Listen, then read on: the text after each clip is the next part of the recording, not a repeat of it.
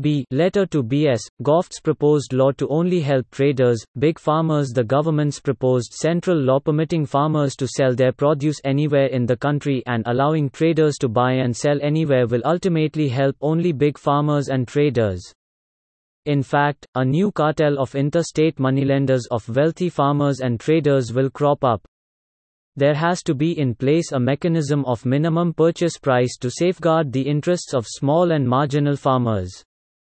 Crop diversification is an area which has not been supported much by the centre in states such as Punjab, where the water level is falling deeper each year, resulting in increased costs besides vast tracts of farmland becoming barren.